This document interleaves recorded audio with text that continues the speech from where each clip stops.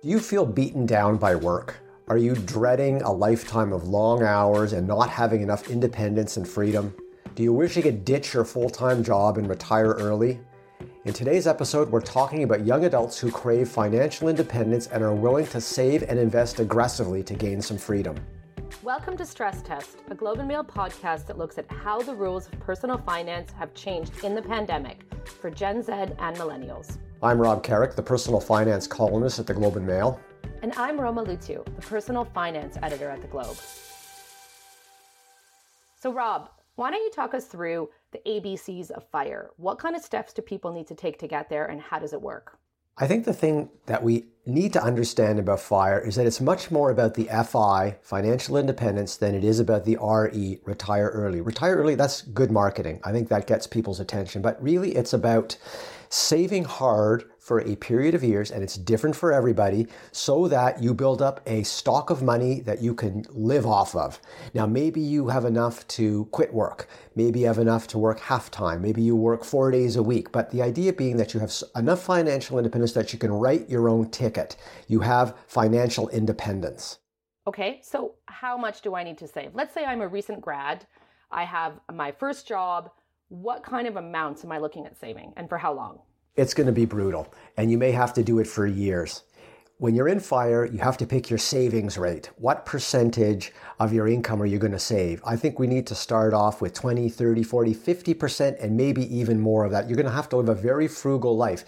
Now, how much do you need? It all depends on what kind of life you're going to need. How much do I anticipate spending every year while I'm financially independent? Will I work part-time? Will I supplement my income with some consulting work? Will I work 2 days a week? That has a big impact on how much you need. It's fairly simple math. You need to figure out how many years of financial independence you're going to need to finance, and you're going to need to figure out how much you can save, and then you figure out how many years it's going to take you. Everybody's different. There is no definitive roadmap. What do you do once you have your set amount saved? Well, here's the thing. You build an investment portfolio. You decide it's now big enough. I can FIRE, as they say in the FIRE movement. You're going to be living off the income generated by your investments, the dividends and the bond interest paid out by your portfolio. No matter what you own, you're going to own stocks, exchange traded funds, whatever. The idea is not to touch the principal. You have enough income to survive year by year. Now, do people that follow the FIRE lifestyle, do they own a home? Do they have a kid? What does it look like once they are living it? Okay, I've spoken to a lot of different people who've done FIRE, and they're all different. There's no definitive profile. I've met people who have kids and own homes. I've met young adults who are renting and want to be out of the workforce in their 30s. It's different for everybody. I think what unites them all, though, is this desire to get off the treadmill. They feel they're being run ragged in the workforce. They don't see the rewards, and they want their independence. FIRE is about taking control of your finances. Exactly how you do it, the details are secondary to the fact that you are getting involved, thinking about what I do now and how that affects me in the future. Now, one thing that came to mind when you were describing what you need to do to achieve this lifestyle, we're talking about a number of years where you're really living a frugal lifestyle. That's something that critics have raised as an issue. I mean, not everyone wants to or can really sustain many years of not spending anything. What are some of the other criticisms of FIRE? Well, one of the criticisms of FIRE is that you're going to retire, let's say at age 40 or 45, and you're going to have this investment portfolio that you're using to generate the income. What if the stock market crashes? Are you wiped out? The answer is no. The idea is that the investment portfolio produces income, and the income isn't necessarily going to be affected if there's a stock market crash. In many cases, it might be affected only a very small bit or not at all. And if your investments go down, you have time to let them come back up in value. Really, it's about building a fairly safe, conservative, reliable stream of income with your investments. What the investments do from week to week and month to month and year to year is not nearly as important as having that reliable stream of income. And if you build the stream of income intelligently and conservatively, you should have minimal, not zero, not by any stretch zero, but minimal exposure to the ups and downs of the economy and the financial markets. Mm-hmm. Now, you went to a gathering of FIRE folks a few years ago in Southern Ontario. You wrote a very interesting column about it. What struck you when you were there about the kinds of people who were at that meeting and the kinds of things they were saying? They were fed up with the day-to-day grind of working. They felt it was sucking too much energy out of them and not giving them enough back, and they wanted out. And they were very aggressive and strong on mapping out a plan of sacrifice in the near term for longer term financial independence. And they were all different kinds of people. They were from all parts of the country. They were in their 20s, 30s, and 40s, nobody older than that. What struck me was how determined they were. They weren't fooling around, they wanted to do it. You know, I call it an economic protest movement. It's a way to get out of this economy, to get out of the rat race and build your own life customized to the way you want to live it. The best thing about this kind of a FIRE movement is that it could force you to A, steer clear of debt, and B, save a whole pile of money in a short period of time. So it ultimately leads to financial empowerment and lays the foundation for a secure financial future. In this episode, we're going to talk to Christy Shen and Bryce Leung, a Toronto couple that has successfully pulled the trigger on retiring early and are still financially stable, even in the midst of the pandemic. We'll hear from them right after the break. Stress Test is brought to you by CPP Investments, manager of the Canada Pension Plan Fund. The fund is sustainable with over $500 billion in assets, thanks to CPP Investments. Learn more at cppinvestments.com.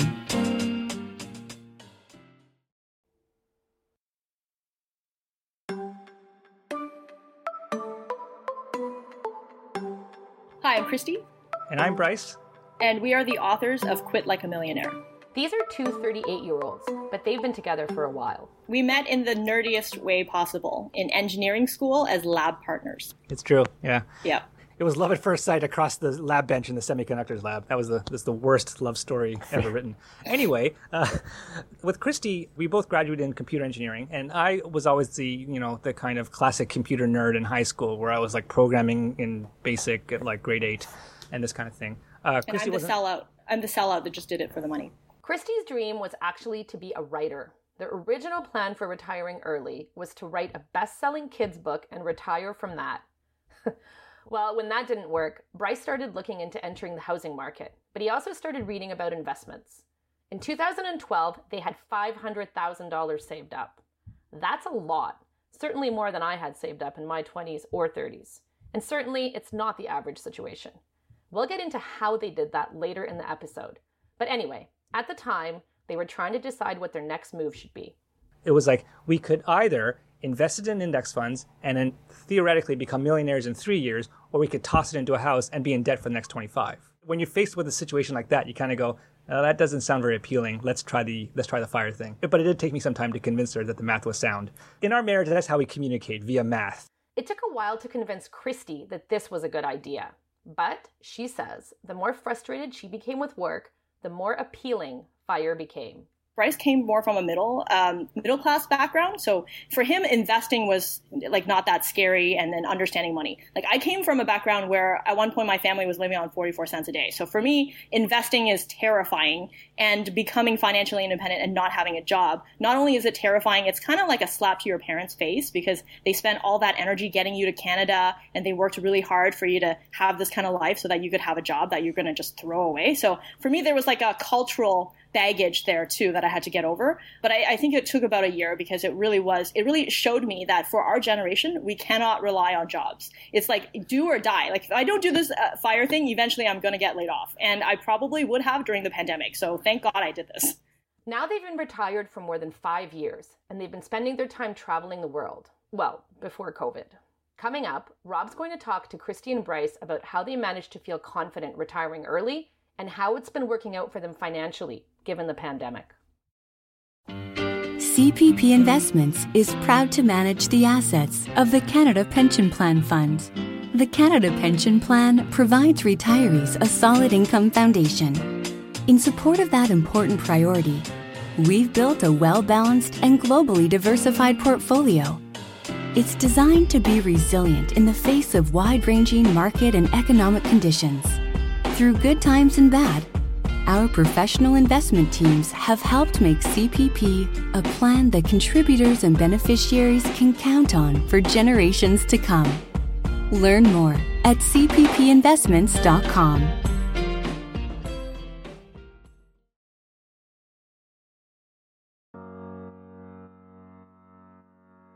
So I'm going to start off by asking you to give me the elevator pitch for FIRE.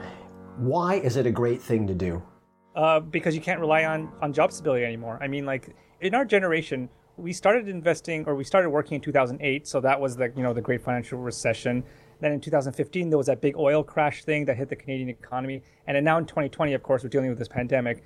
Is it just me, or are these like once in a generation events happening like every 10 years or something like that? They keep telling me that this is the only time this is ever going to happen in our lifetime. And then this is our third major catastrophe that we've been through. And the idea that you can even predict what's going to happen over the next 20, 25 years and that you'll have a job that entire time is just laughable now. So financial independence was kind of born out of the realization that our generation, there is no such thing as financial stability. If you want it, you're going to have to build it yourself. Let's flash back to when you first decided you were going to do FIRE and you were starting to look ahead to being financially independent. Tell us what was going through your minds back then. I thought it was a joke. I was like, there's no way we're going to hit 1 million in 5 years from now. That's insane. And then just reading the FIRE blogs, reading the books, I was like, there's no way. This is ridiculous. I just was complete in disbelief that this could even be possible. I think my work got worse and worse and worse, and I became more and more motivated. So that kind of helped me get rid of the skepticism and actually work towards it. And then as the money started growing, that gave me more confidence that we could actually do this. So we became financially independent at 31. And then we stayed a little bit longer to work because Bryce's boss asked him to stay on because of paternity leave.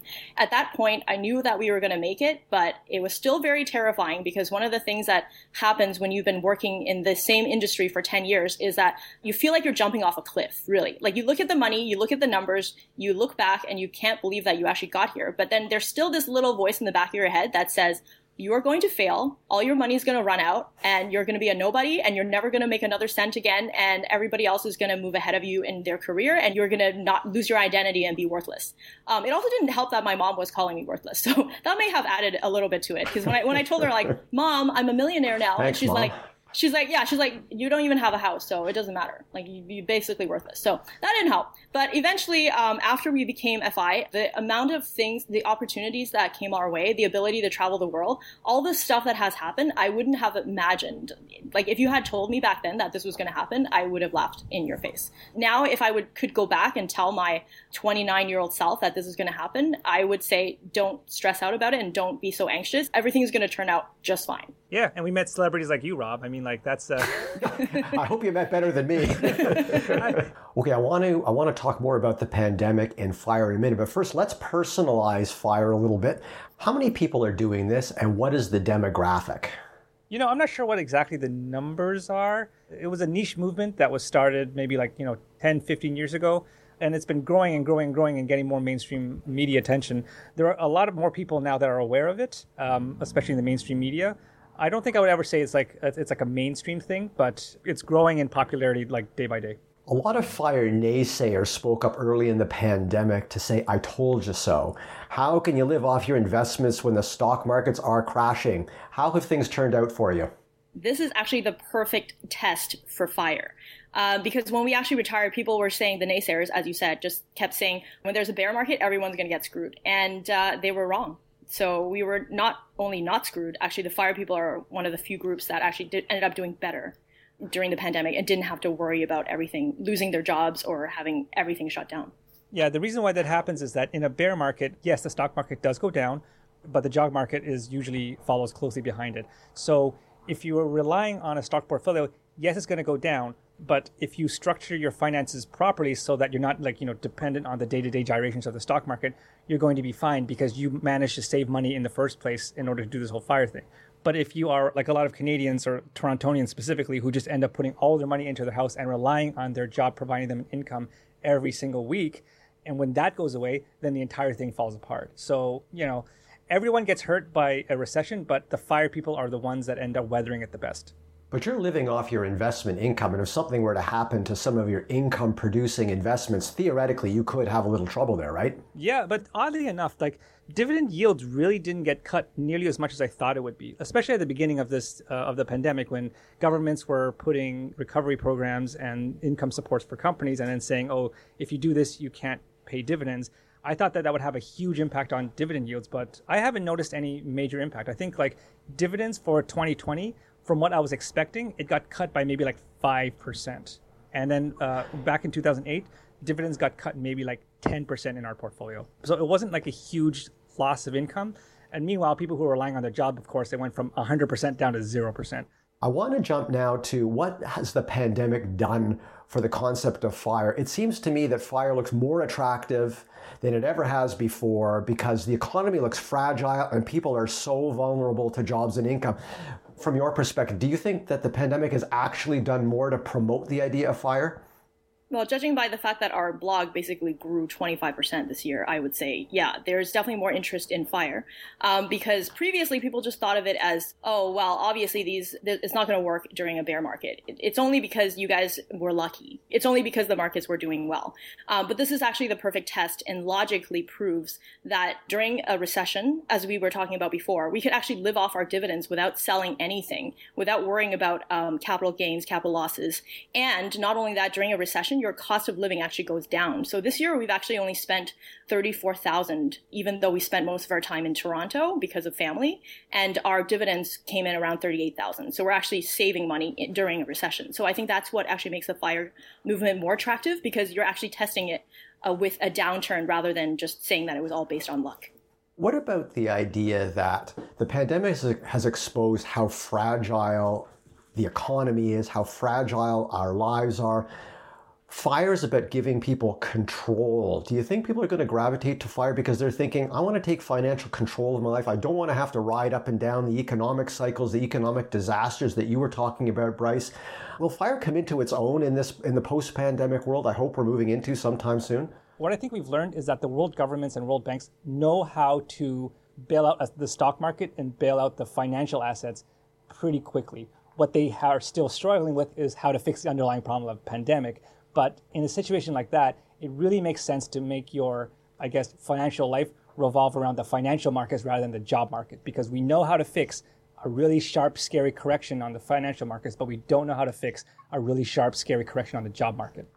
It's interesting to me that you're focusing the discussion on sort of the financial side of FIRE, but what about the spiritual side, the freedom? Talk about that. I mean, what happened at the beginning of this year was I found that my dad was diagnosed with brain cancer. So it was a really devastating diagnosis because my dad is, and he still is, one of the healthiest, most fittest, kind of people that I know. And so we were dealing with that at the same time that the pandemic hit. And if I had to deal with all of that kind of stuff and at the same time worry about my job going away, it would have made an already difficult situation like 10 times harder. What FIRE does is it allowed us to give us the space and the time to kind of process the news, and more importantly, kind of spend time with the people that we love, because at the end of the day, we don't know how much time we have left. Like, you don't know, I don't know, one of us could get hit by a car tomorrow. And what always frustrates me is when people, and Torontonians are especially really bad at this, like selling their time, like signing themselves up for these mortgages that run for 25, 30 years, and just assuming that they're going to have all this time in the world to pay it off and do all this kind of stuff. You don't know how much time you have left. The events that happened this year really made me realize that time really is the only resource that matters at all. Money is irrelevant. Money is just pieces of paper. What gives money significance is what we choose to do with it. FIRE gave you time to spend time with your dad, who I'm sorry to hear about this diagnosis. How is he doing? Surprisingly well, actually. This was a really scary time at the beginning of the year because, as you recall, hospitals were shutting down, ICU beds were filling up, and all of a sudden we had this devastating, not just a devastating diagnosis, but also a time-sensitive one, right? It wasn't one of those things where you could just, wait for it and then just deal with it a few months later. He needed to go into surgery, he needed to go to chemo, he needed to go into radiation therapy, right away. And because my mom is a pharmacist and really good at navigating the medical system here in Ontario, we were just barely able to get in on that window before things really started shutting down. I'm happy to report that he's symptom-free, and we're all kind of crossing our fingers that he stays this way. And he's fine, and we're, very happy about that. Well, that's great to hear, Bryce. It seems to me that this theme of working at home and going out less, it's almost like the world has tilted in a way that makes FIRE a lot more practical. It's much easier to start socking away the money to build your retirement fund, your early retirement fund, than it was, say, 12 months ago. I like to call it forced austerity. That's the one very, very tiny few bright side of the pandemic. Because there's nowhere to go, you're not commuting to work. That's probably better for the environment too. There's no sports venues open. We can't go to restaurants. So you have no choice but to actually be forced to be financially responsible and see what that's like. And people have learned to be really creative with that. Without the ability to go out to restaurants, they've learned how to cook. They've increased their cooking skills. I know for us specifically, we have been the most domesticated we have ever been in our entire lives. And then, learning how to work out from home if you can't actually work out elsewhere, you're saving money on going to the gym. Necessity breeds creativity, and that is one tiny upside of the pandemic, that we've all learned to be creative and learned how to be financially responsible as a result of that. One thing I've observed about FIRE in writing about it over the years is that it rubs some people the wrong way. They feel compelled to say why it can't work. What do you think of those people? I think it has to do with the fact that we are deliberately making different choices than they did, and it irks them that it's working out so well for us. Like if it's coming from other Canadians, most of the time what they are offended at is our message of not buying a house, especially Toronto, Vancouver, and high cost areas like that. We get all sorts of pushback from real estate agents and people who have kind of gone down that, massive mortgage debt and putting everything into a one asset strategy. When it comes from America, it has more to do with student debt. We didn't get into massive amounts of student debt because we went to a university that has a program that allows us to work while we are studying. It was the University of Waterloo. So they get offended about that. Americans, they get offended about like the fact that we're saying, healthcare isn't that big of a deal outside of the US, because of course in the US, healthcare is a huge deal and is tied to employment. So yeah, there's lots of pushback for different reasons, and it really depends on where that pushback's coming from, what they're mad about. Now I want to talk about home ownership and FIRE. Are they mutually exclusive, or can you own a house? When you live in a city like Toronto, you are kind of brainwashed into thinking that housing has to be expensive, right? Because people who live here, they're used to $1 million shacks that are, falling apart and on fire. But housing is not necessarily that expensive anywhere else in the world. A lot of other people that we know in the FIRE community that own houses and are retired as well. Like some of them bought a house for $108,000 in North Carolina. So it's absolutely not mutually exclusive. It's just the whole point is not to buy too much house such that everything is trapped in one asset, and then you can't actually use that income to live off for retirement. So the pandemic's really helped with that, because you can move to like St. John, New Brunswick, where houses are very affordable, and do your job and enjoy the best of both worlds. Yeah. We've been talking about digital nomadism for a while now, and then everyone was kind of going, that works great for you because you work in this certain job. And then 2020 hit, and then all of a sudden everybody is experimenting with working from home. My coworkers from the tech company that I used to work at, they haven't been into the office for the entire year, and it looks like that might become permanent. It's debatable whether it will become permanent for everybody, but for large swaths of the population, if it's possible to work remotely, it's far cheaper and more efficient to do that. We're seeing a major tectonic cultural shift in not just Canada, but also in the world as well, about what is the nature of work and whether it ties you to a certain location. Because everybody assumed that was true before, and then now it's no longer true. I mean, like what we're experiencing right now in Toronto, in San Francisco, which is mostly tech workers, like everyone is kind of looking around right now, kind of going, why are we here? California's on like fire half of the year now. Like everything's ridiculously expensive. It's like we get hit by hurricanes and earthquakes all the time. It's like, why are we here? So we're seeing this massive like culture shift of the nature of work. What does it mean to work? And that answer is going to be different now. Bryce, you sort of touched on this a bit earlier, but I want to float the idea of FIRE as a kind of economic protest movement, especially among millennials and Gen Z. They're graduating into an economy that's increasingly offering them gig jobs with no pensions and no benefits. There's no corporate loyalty towards the employee. Do you see FIRE as a way of pushing back, of saying, I will be in control of my destiny, I'll work super hard, and I'll build up enough in assets that I will be independent and work as much as I want? Yeah, I mean, like that's kind of where we started at this. When we were first getting into this space, the company where Christy worked at, which is a financial company, they were reporting, massive, like billions of dollars of quarterly profits while at the same time announcing layoffs. So we realized at that point that it didn't matter how well the company was doing or how well an economy was doing. There is no loyalty of the corporation to the employee. So why would we be loyal to the corporation if there's no expectation of any loyalty coming the other way? And now with the gig economy and all this kind of stuff, that loyalty is now even like, it's even worse. So this started off as a way for us to seize control back of our own personal lives. And then when we started the blog, we realized, you know what, a lot of people are in the same situation as well. I want to talk a little bit about how to put FIRE in motion, how to become financially independent and retire early if you so choose. And I think it's worth highlighting here that it isn't full stop retirement when you're 35. It could be a phased retirement. It could be working a little part-time. It could be any combination of working and leisure time. How long is the runway of building up assets so that you can afford to be financially independent? For you, Christy, how long did it take you to build up enough money to say, we're done in the workforce? So it took us almost 9 years to get there. That amount of time varies between different people in the FIRE community. So it really is dependent on your savings rate. So when people are saying, but everybody has to be an engineer or everybody has to earn like a 6-figure salary, there are people who don't earn that and actually get to FI faster if their savings rate is higher.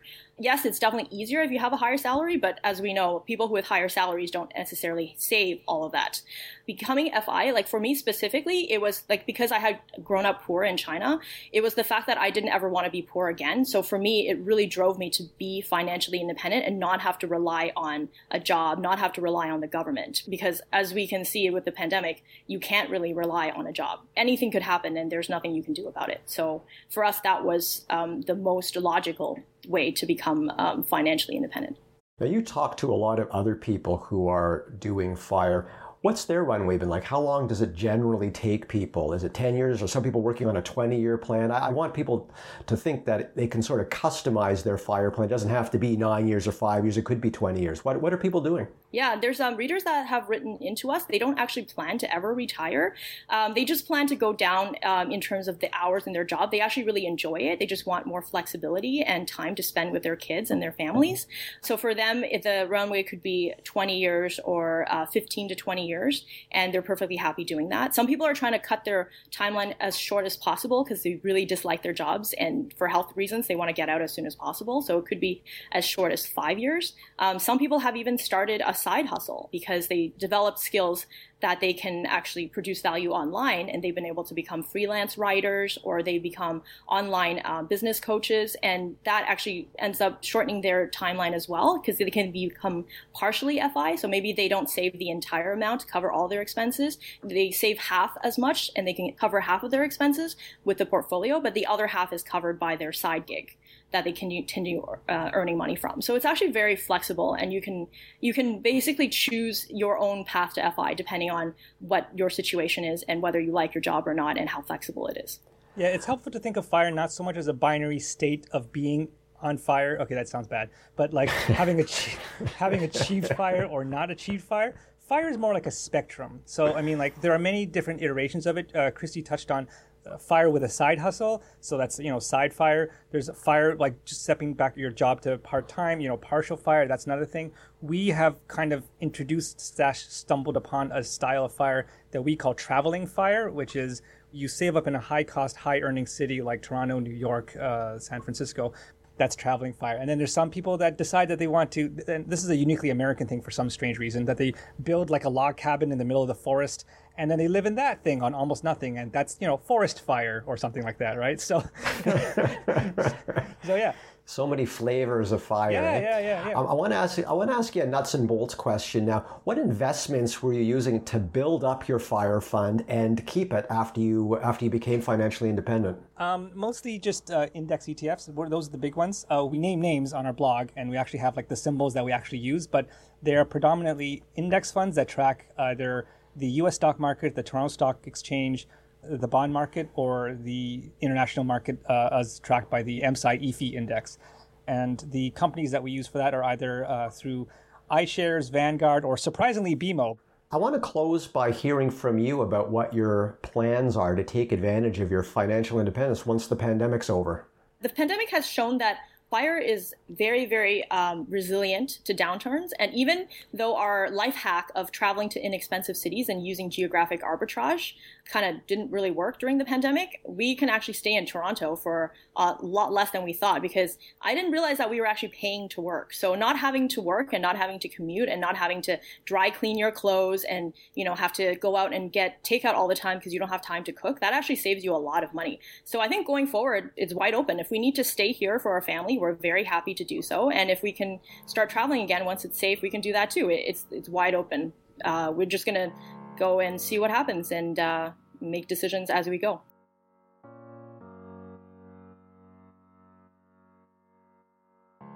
Thanks to Christy and Bryce for joining me. They are great examples of how fire can be a path to a more fulfilling life.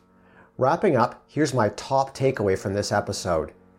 Think of fire as a way of taking more control of your finances in your life.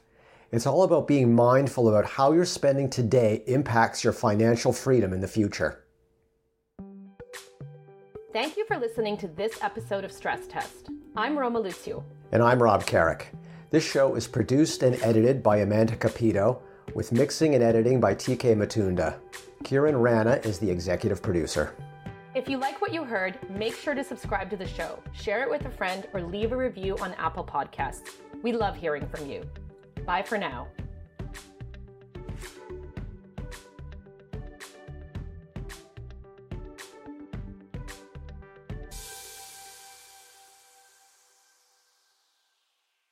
Stress Test is brought to you by CPP Investments, manager of the Canada Pension Plan Fund. Canadians can be confident in the fund's sustainability. In the last 10 years, CPP Investments has earned more than $300 billion for the Canada Pension Plan. With over $500 billion invested around the world, CPP is set to provide a retirement income foundation for generations to come. Learn more at cppinvestments.com.